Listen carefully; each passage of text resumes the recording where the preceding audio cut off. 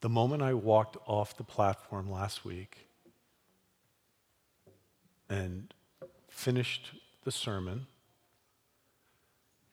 I knew in my heart, as the children are going, the children are going. See ya. I knew that when we talk about sin as the curvature within coming in on us, that there's more to the story. And I know we just couldn't leave it there. And so I'd like us to talk about some of the rest of the story today when we come to the bench. But let me kind of get there by talking about a story. She called and she asked me one question. She asked me, what was the one thing that made a difference? What is the one thing that's made a difference? The phone call was from one of my siblings, and she was going through a difficult time in a relationship, and her question was very specific. She said, I want to know the one thing that has made a difference in your marriage to Kathleen. And I said, you really want to know that? And she said, yes, I do. I said, well, that's easy, Jesus. And then she said this, I'll never forget. She said, oh, that's your opinion. Well, you asked me the one thing.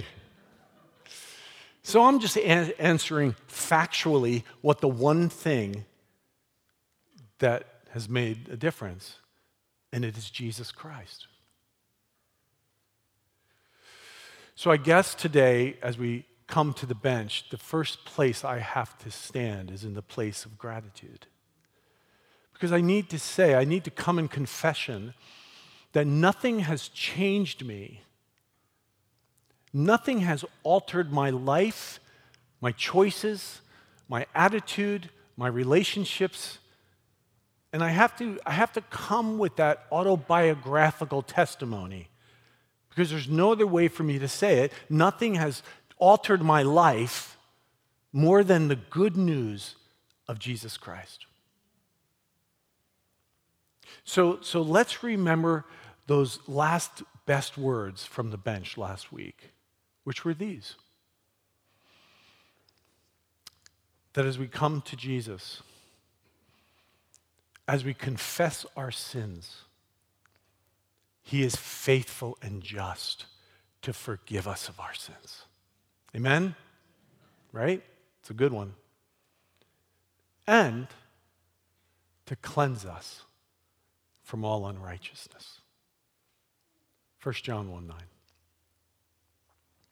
And that's a really important thing to remember when we come to the bench today. Because when we think about sin, or we see it in action in our world, or we see it in our own lives, this idea of the inward curve, and I appreciate the way Pastor Leo helped us kind of think about that again and hand that to you in her prayer.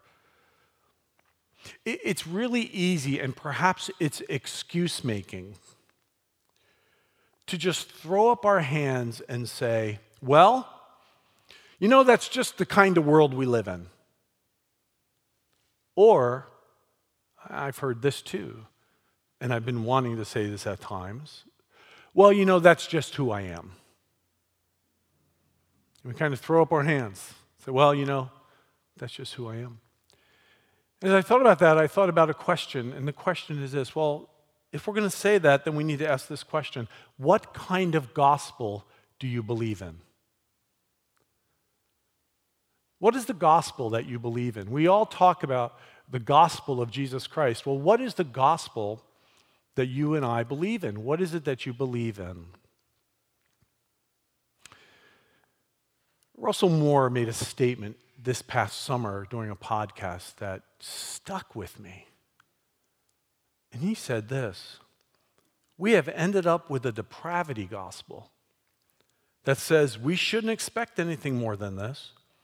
And that leads to a cynicism that's dangerous. A depravity gospel. A gospel that says, well, you know, you can't expect more because, hey, we live in a sinful world. Or we can't expect more because, you know what, I sin in word, thought, and deed every single day, so, you know, you can't expect more from me. That kind of thinking. But here's the thing. That's not the gospel of Jesus Christ. There's more to the story than just the inward curve towards selfishness and self-reference that Augustine, also known as Augustine, what he said about sin. So today, we welcome a new person to the bench today. He was a man who had phenomenal religious passion.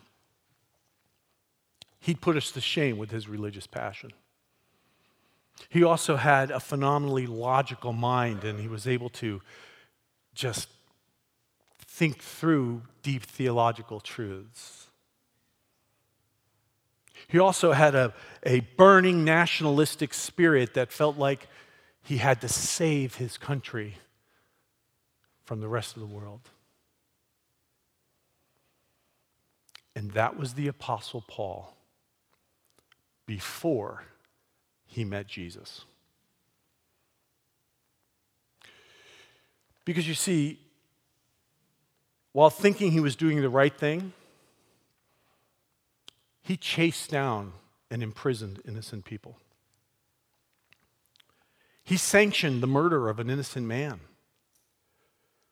And he did all this in the name of God and in the name of what would be considered the church of his day.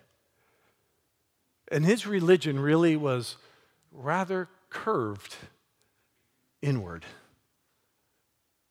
on himself. But then he encountered Jesus. You can read about that in the book of Acts, when you read about this Damascus Road experience in Acts 9, and he's transformed, and that's putting it mildly.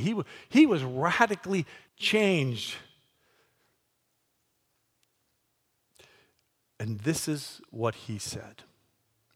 For I am not ashamed of the gospel, because it is the power of God that brings salvation to everyone who believes, first to the Jew and then to the Gentile. His way of saying, to everybody. It is the power of God that leads to salvation, and the word gospel literally means good news. It's also where we get our word evangelism from. But it's good news. Here's the deal. We have to face the reality of sin. But we're not to do that to become morosely fixated on how bad we are, or how wrong we are, or how irreparable we are. We're not to embrace some sort of self-loathing we clothe in some false humility. That too is disordered desire, which we talked about last week. But rather, we're to stare into the truth, as I said last week, with the optimism of grace. What Paul is saying is, he's saying that is the dynamite of God. The word power that he uses is the root word for our word for dynamite. And so God wants to blow up our sin. Isn't that a great word picture? You know, don't think about like Wile E. Coyote and the dynamite in a cartoon. Now I'm really dating myself. So those of you who don't know who Wile E. Coyote is, go Google Wile E. Coyote, and you'll find some place in time where he takes a little piece of dynamite to blow the world up. You know, but God wants to blow up the power of sin in our life. And he wants to do a new thing. Because you see, the gospel is still the power of God for salvation. And this is what it does. This is what salvation really does. not just praying some transactional prayer, but this is what it does. The power of God reorders the soul away from disordered desires to desire after God. So let's talk about that today. How does the power of God work? Well, as we come to the bench with Jesus, Jesus begins to help us understand how the power of God works. Does God just we just pray a prayer and God zaps us? Whack. And all of a sudden we're different people and we're better, and in a moment's time we're suddenly more loving and more kind. And is that what God does? Well, on the bench today, Jesus tells us how to discover this gospel power. This is what we read in Mark chapter 1. Jesus went into Galilee proclaiming the good news that Paul used for gospel. Jesus went proclaiming the good news of God. The time has come, he said. The kingdom of God has come near. Repent and believe the good news. You see, there's another word in there. It's similar to the word sin that has found some social ostracization, and that's the word repent. We think of someone who's on a street corner with a sign saying, the world is coming to an end. It's time to repent. But I've been thinking a lot about this truth of this incurvatus in si, this inward curve, curving in on oneself. It's caused me to rethink my understanding of repentance. You see, repentance, this word that we're hearing, literally means turning. And what I've come to believe is that what it means is turning myself in such a way that I open myself to the power of God. I'm preparing myself for the power of God. That's how it's used in the context of Jesus and his coming. That's how it's used in the context of John the Baptist. And when Paul talks about the power of God, my question is that's great. How do we get the power of God? Do I believe that God can just meet us with such power and alter us and change us? I absolutely do believe that. That's part of my testimony too. But repentance prepares me for the power of God to reverse the curve inward and to reverse the curse of sin in my life. So this means that repentance isn't something to be afraid of, not something that's supposed to be harsh, but rather something that is to be embraced, because in it there is freedom. Freedom in the soul. Let's start here. Let's talk about repentance, what repentance is not. I think if we were sitting with Jesus on the bench and we talked about his words, one of the things I think Jesus would want us to know that what repentance is not is a grit your teeth effort at behavioral modification. I can do it. I can get it done. It's not that. It's not the power of positive thinking. If I just think it, I'll be it. It's not that either. Is it important for us to do things when it comes to repentance? Yes, you'll see that. Is it important for us to change the way we think? Yes, Romans 12 tells us that it's the renewing of our mind that transforms us. Yes, that's true. But the truth is, the power of God and repentance does not even begin with us. There's a different trajectory. Get this, it doesn't even begin with our sin problem.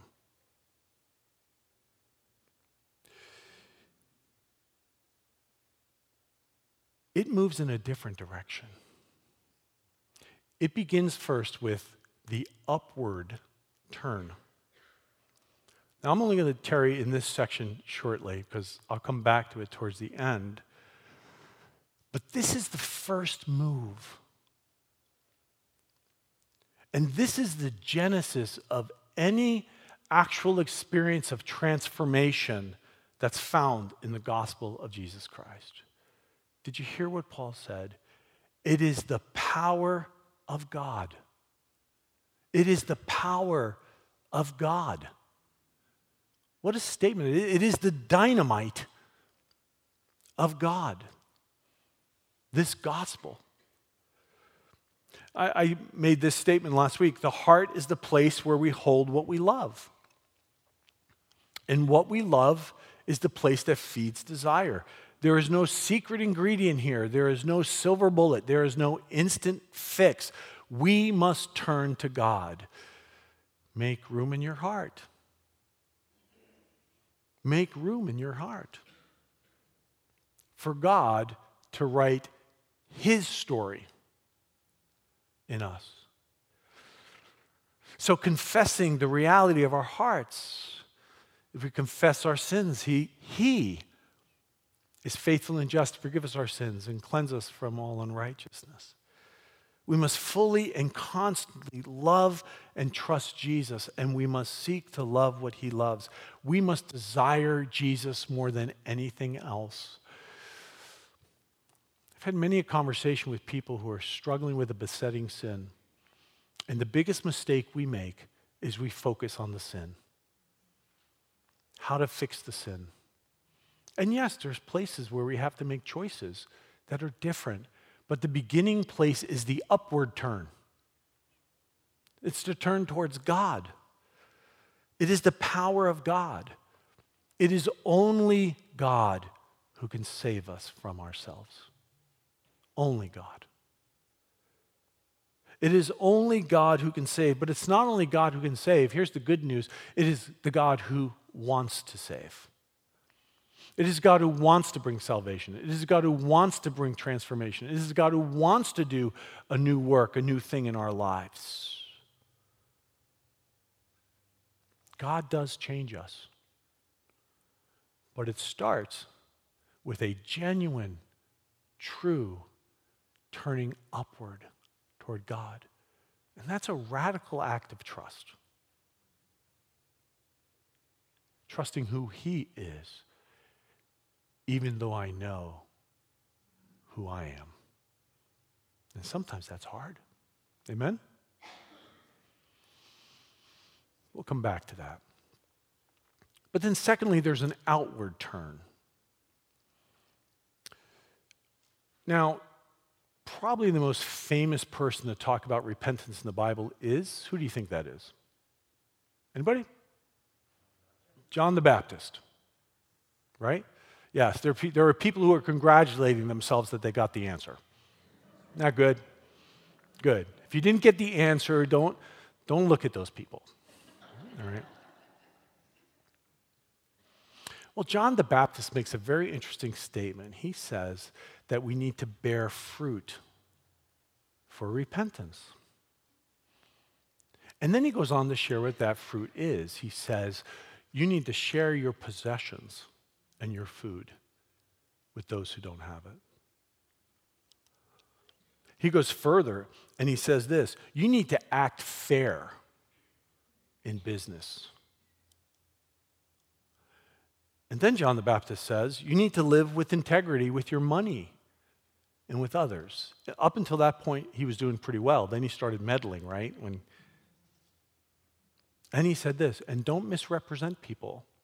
If you want to find that, it's in Luke chapter 3, beginning with verse 10. But here's what you need to know. That's not a work salvation. That's not about being good enough to be saved, but rather, next to the worship of God, next to the upward turn, nothing gives God more room to reverse the curve inward than when we turn outward to others. When we turn outward to others, the Holy Spirit has room for the power of God to help reverse the curve in our lives. I'd also suggest this. This may mean that we need to make things right with other people. This may mean that we need to really think about things like confession Do you know there's that great passage in the book of James? We looked at James last week, James chapter 1, but if you kind of go down the way to James chapter 5, it's awesome. It talks about healing. And every once in a while, we invite people to come and kneel and we anoint people with oil. But this is what James says. James says, confess your sins to one another, and you will be healed. I think when I read that, I think, the real healing isn't really physical. James is talking about doing something deeper, even as we pray for physical healing. But I wonder if we don't see more acts of healing because we have forsaken acts of confession. I'm wondering that. I don't have a definitive answer to that, but then maybe it also means like restitution. Making things right with people. Do you remember that wee little man in the Gospel of Luke, chapter 19? His name was Zacchaeus, right? He encounters Jesus. It's a really amazing story. He's a little guy. I have no idea how tall he was, but all we know is he was short. And he's up in a tree and he sees Jesus, and Jesus says, come on down here, Zacchaeus. I want to go to your place today. I have tacos. Well, it doesn't say that, but. And Zacchaeus comes down, and he encounters Jesus. And the first thing Zacchaeus does, which is rather amazing, he makes things right with people. He pays them back where he's overcharged them. And then he makes a commitment to refuse to overcharge them going forward in the future. And this is what Jesus says to him. After he does that, after he says he'll do that, Jesus says this, today salvation has come to this house. Because Zacchaeus had the outward turn that made room in his heart for God to write his story. You see, we have taken ideas like repentance and we've only made that about our own personal spiritual lives. But Jesus had bigger ideas than that. Jesus was interested in the power of God working in us and through us. Could it be that part of the reason that sometimes we struggle with having power to live in this world is that we don't first really make an upward and continual turn to God, and we're hesitant to make the outward turn to others? We just think maybe sometimes that we just need to take care of what's inside ourselves, and that's good enough. But this outward turn is a means of grace in confronting that inward curve. It's actually a means of grace. When we John Wesley called them acts of mercy. There's acts of piety and acts of mercy. Means of grace. That when we turn outward, God can do stuff in our lives. How often has it been that when you've been serving someone sacrificially, you begin to sense like the pleasure of God in your life, in your heart? And that's God working. This outward turn is a means of grace. Why? Because it turns from a self-referential life and focus to a life of self-donation. Later on, this is how Paul puts it in Ephesians. He said it this way: follow God's example, therefore, as dearly loved children, and walk in the way of love, just as Christ loved us and gave himself up for us. We're going to lean into that a little bit next week when we come back to the bench and we ask the question, so who's sitting on your bench? But the power of God works in this outward turn. But then, of course, we have the outward turn, we have the upward turn, the outward turn, and yes, there is an inward turn, absolutely. We do need to turn toward our own hearts, but as we do, the intention of that is not to turn inward with self-loathing or to turn inward with some kind of self-improvement plan. But we turn inward with the optimism of grace from God to open up our hearts to the transforming truth and love of God. Here's something to remember about God's power. Look what Sarah Henrik says. Go ahead, put that quote up there. God's power can bring life out of nothing. Say that with me.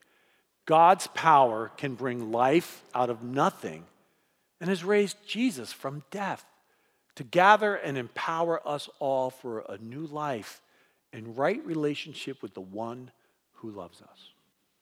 Wow.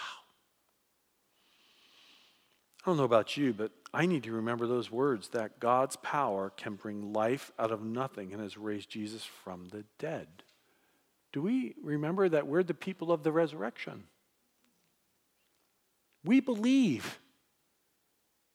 And we can stand with historical evidence that Jesus Christ rose from the dead. We believe that. We stand on that. You see, grace, God's grace, is not only God's disposition and desire to forgive us. It is that. Praise God. His grace is God's position towards us and his desire to heal us in forgiveness, forgiving our sins. But God's grace is also God's commitment to us to empower us to live for Jesus. And that's that optimism of grace. Yes, optimism about pardon, optimism about forgiveness, optimism about guilt being taken away, but optimism about genuine transformation, optimism about new life, new creation, optimism about being different people, new people. We reach back way into the one psalm that portrays the beauty of being human, and we see that about this inward turn. Psalm 139, search me, O God, and know my heart. Test me and know my anxious thoughts. Point out anything in me that offends you. I love that New Living Translation. Point out anything in me that offends you and lead me along the path of everlasting life. You see, that's the reason for turning toward ourselves, to look at ourselves. Why? Because of these words. If anyone is in Christ, the new creation has come.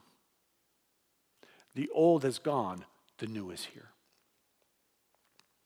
So much more than just some kind of mental assent of God.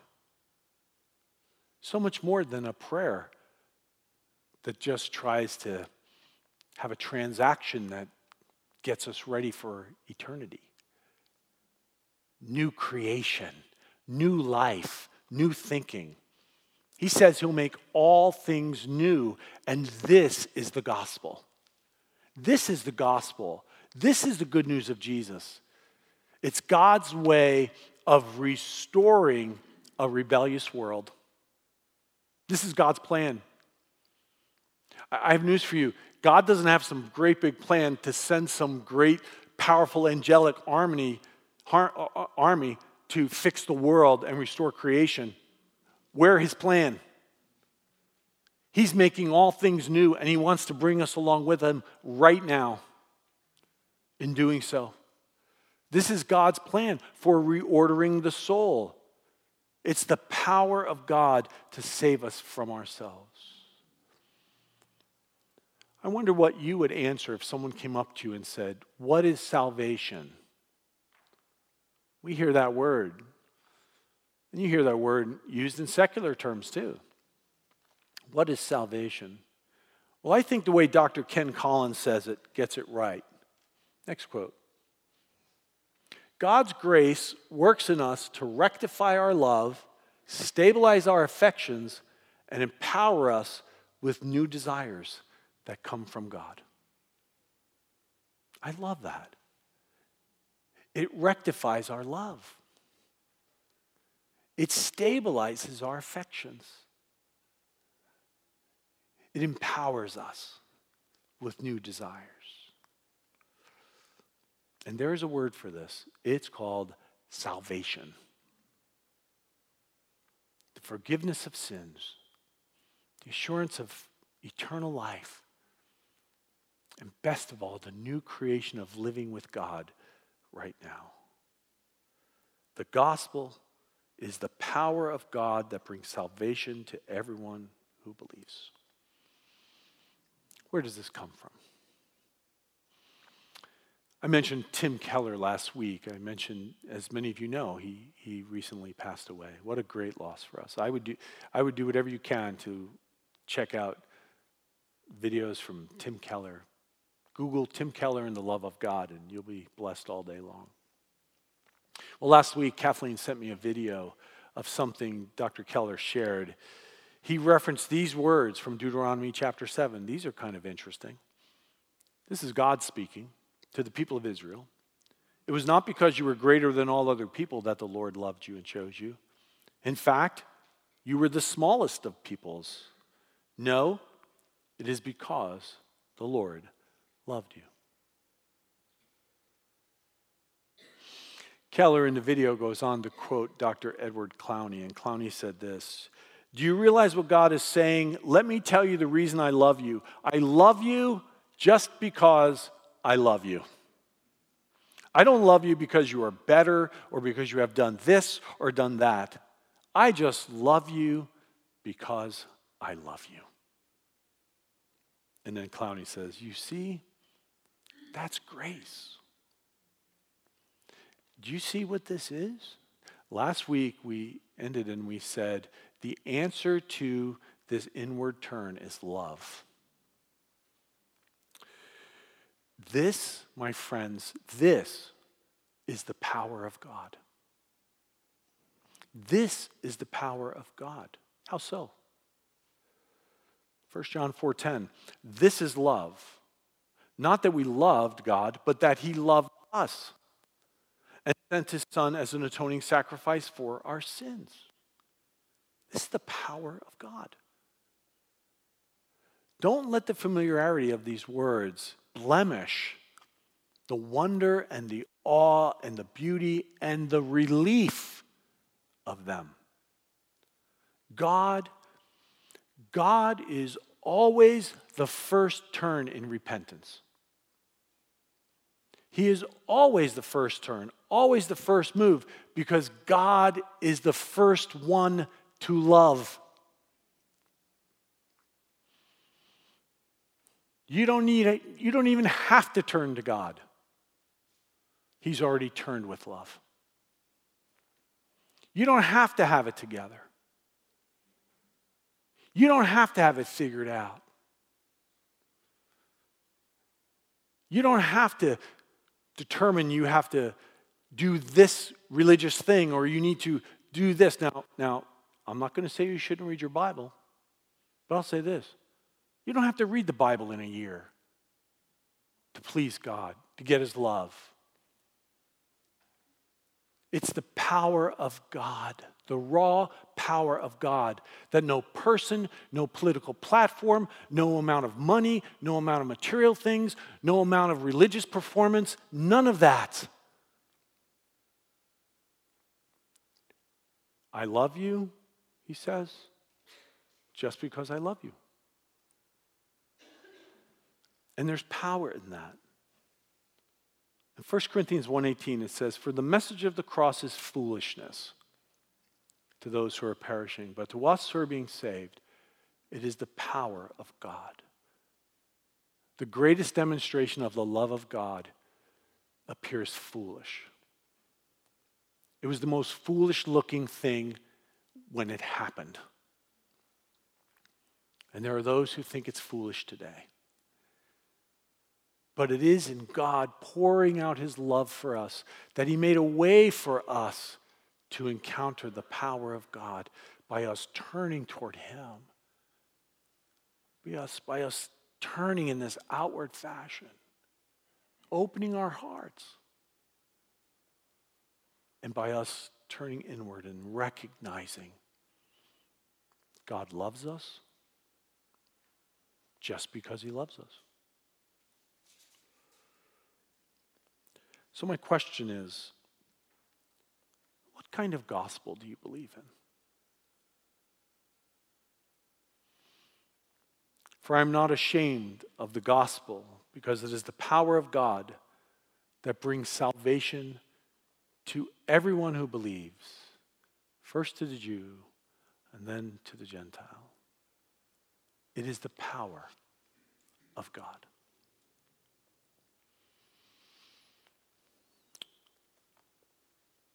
I invite you to stand with me this morning.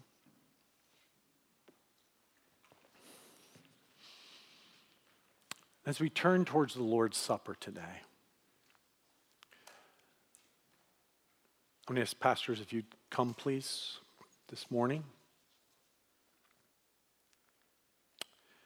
I'm going to invite you to join me in praying this prayer from J.D. Walt's wake-up call as we prepare our hearts for communion. Let's pray this prayer together. Lord Jesus, I receive your righteousness and release my sinfulness. I receive your wholeness and release my brokenness. I receive your fullness and release my emptiness. I receive your peace and release my anxiety. I receive your joy and release my despair. I receive your healing and release my sickness. I receive your love and release my selfishness.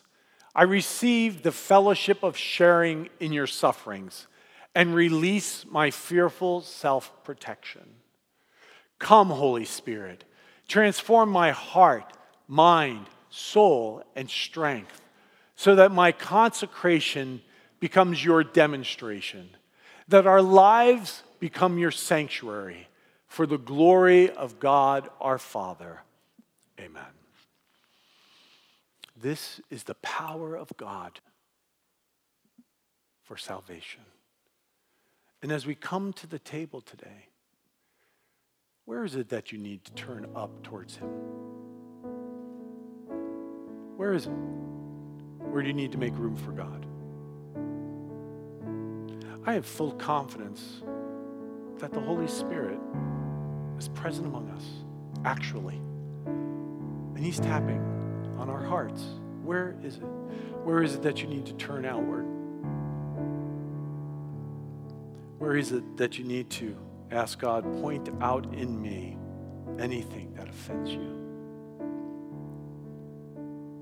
Here's the power of God. He just says, well, come. Come to me, all you who are weary and heavy laden, and I will give you rest. Rest for your souls. So as we come to the table today, I invite you to come as an act of faith in Jesus Christ, the power of God. And whatever it is you need to bring to Him, I invite you to come with a heart of confession. Come, the pastors will give you the elements. We have some gluten-free communion on the altar to my left. But come, receive the elements, return to your seat, and then as God's family, we'll participate together. But I invite you now to come to the table of the Lord and come in faith.